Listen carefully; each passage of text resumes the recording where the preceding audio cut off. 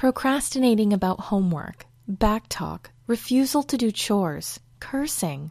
Most of the parents we speak with know something has to change with their child's behavior, yet they feel overwhelmed with how to change it and unsure of where to start.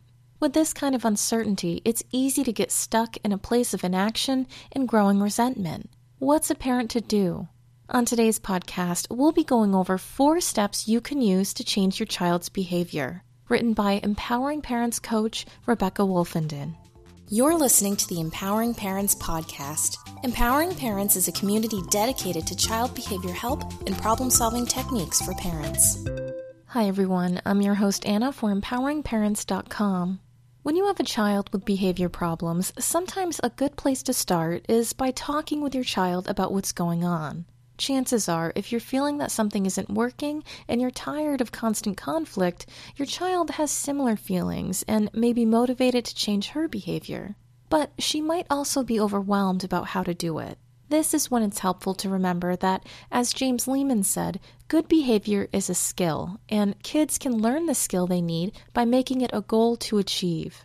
No matter what you and your child want to change, the process is similar. You pick a behavior, define the issue, plan a goal, and then create steps to work toward that goal.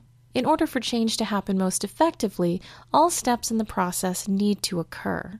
Now, let's take a closer look at each step and how you can help your child achieve their goals. Step number 1, pick a behavior. When we coach parents on the parental support line, we typically advise them to focus on only 1 or 2 issues at one time. For example, let's say your daughter's room is constantly dirty and messy. It's irritating you and you're both arguing about it, as well as homework and bedtime issues. You can start by picking just one behavior, like keeping her room clean and organized, and make that into a goal.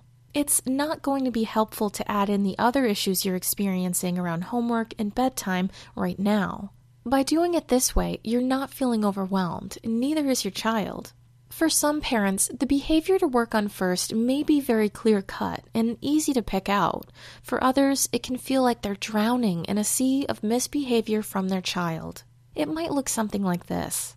The day starts with a struggle to get your kid out of bed and out the door on time. Then you're dealing with calls from school about discipline problems in the classroom, battles with homework, and explosive outbursts, which could involve verbal abuse, physical abuse, or destroying items within the home. When trying to address so many issues at once, it can be difficult to determine where to focus the most attention to start to make progress. In this type of situation, we recommend prioritizing any issues that pose a health or a safety risk, like substance abuse, abusive behavior, or any kind of illegal activity. If none of these things are present, it can be helpful to determine which areas will have the most impact for your family when your child makes a positive change. Step number 2, define the issue.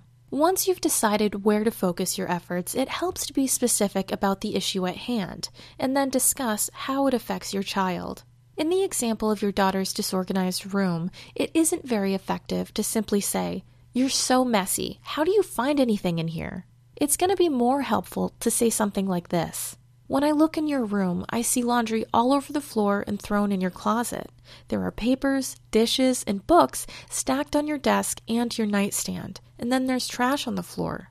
It makes it very hard for you to find the things you need to leave on time each morning.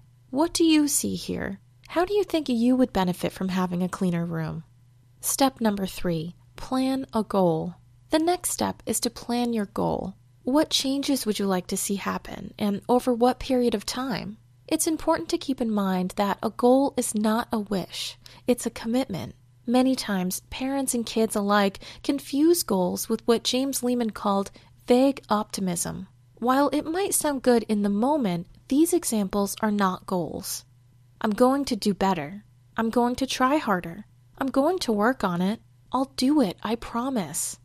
Remember, a goal is a specific, measurable product of one's actions. Keeping with the example of a child's dirty bedroom, a goal might sound like this. I'll keep my room clean for 30 consecutive days. A clean room means that A. Laundry is either in the hamper or hung in the closet. B. Trash is put into a trash can and emptied at least once per week. C. Dishes are put in the kitchen sink after I'm finished using them. D. Books, when not being used, are in my backpack or on my bookshelf. And last, E. Papers are in my backpack, filed or thrown away. Now, notice how specific this goal is. It really defines what a clean room looks like, and it's measurable, so that way you know when your child has completed it. Step number 4. Create steps toward the goal.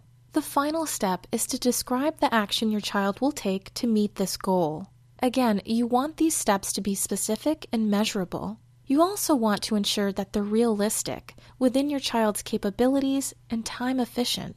While your child might occasionally spend a whole day cleaning and organizing her things, it's not realistic to expect her to clean her room all day, every day. On the other hand, it may not be realistic to expect her room to stay clean if she's only going to spend 10 minutes on it once a week. Again, it's about finding a reasonable amount of time that will help her work toward her goal. One example might be, I'll spend at least 15 minutes in the morning and at least 15 minutes before I go to bed taking care of laundry, putting away books and dishes, and emptying the trash as needed. Part of creating these action steps is also planning for potential obstacles. What might get in the way of your child accomplishing her goal? Using the bedroom example, what's the plan if your child oversleeps one morning or comes home late and doesn't have time to do the daily scheduled cleaning? If the bedroom is small or your child has too much stuff, you might also consider that as an obstacle to keeping it clean and organized. To help you work on developing specific, measurable goals with your child, we created free printable worksheets you can download based on your child's age. To access the worksheets, visit us at empoweringparents.com and click on this article. It's called 4 Steps to Changing Child Behavior by Rebecca Wolfenden. If there are aspects you'd like to change in your parenting, you and your child can each fill out a worksheet and work on your goals together. Part of the discussion with your child can also include short-term and long-term rewards for working on the targeted issue, as a way to stay on track and motivated to change the behavior. As you're coaching your child toward his goals or working on your own, keep in mind that this is a process. It's more involved than simply deciding that things are going to be different. Changing one's patterns of behavior rarely comes easily, and some setbacks are to be expected. As we remind many parents, we learn as much, if not more, from our failures as we do from our successes. The key is to learn what you can from either situation, and remember to keep looking for the small victories that add up to big changes. You just heard the article, 4 Steps to Changing Child Behavior by Empowering Parents coach Rebecca Wolfenden. Remember to download our free printable goal worksheets at empoweringparents.com. I'm your host, Anna, for the Empowering Parents podcast. As always, thanks for listening and have a wonderful start to your new year.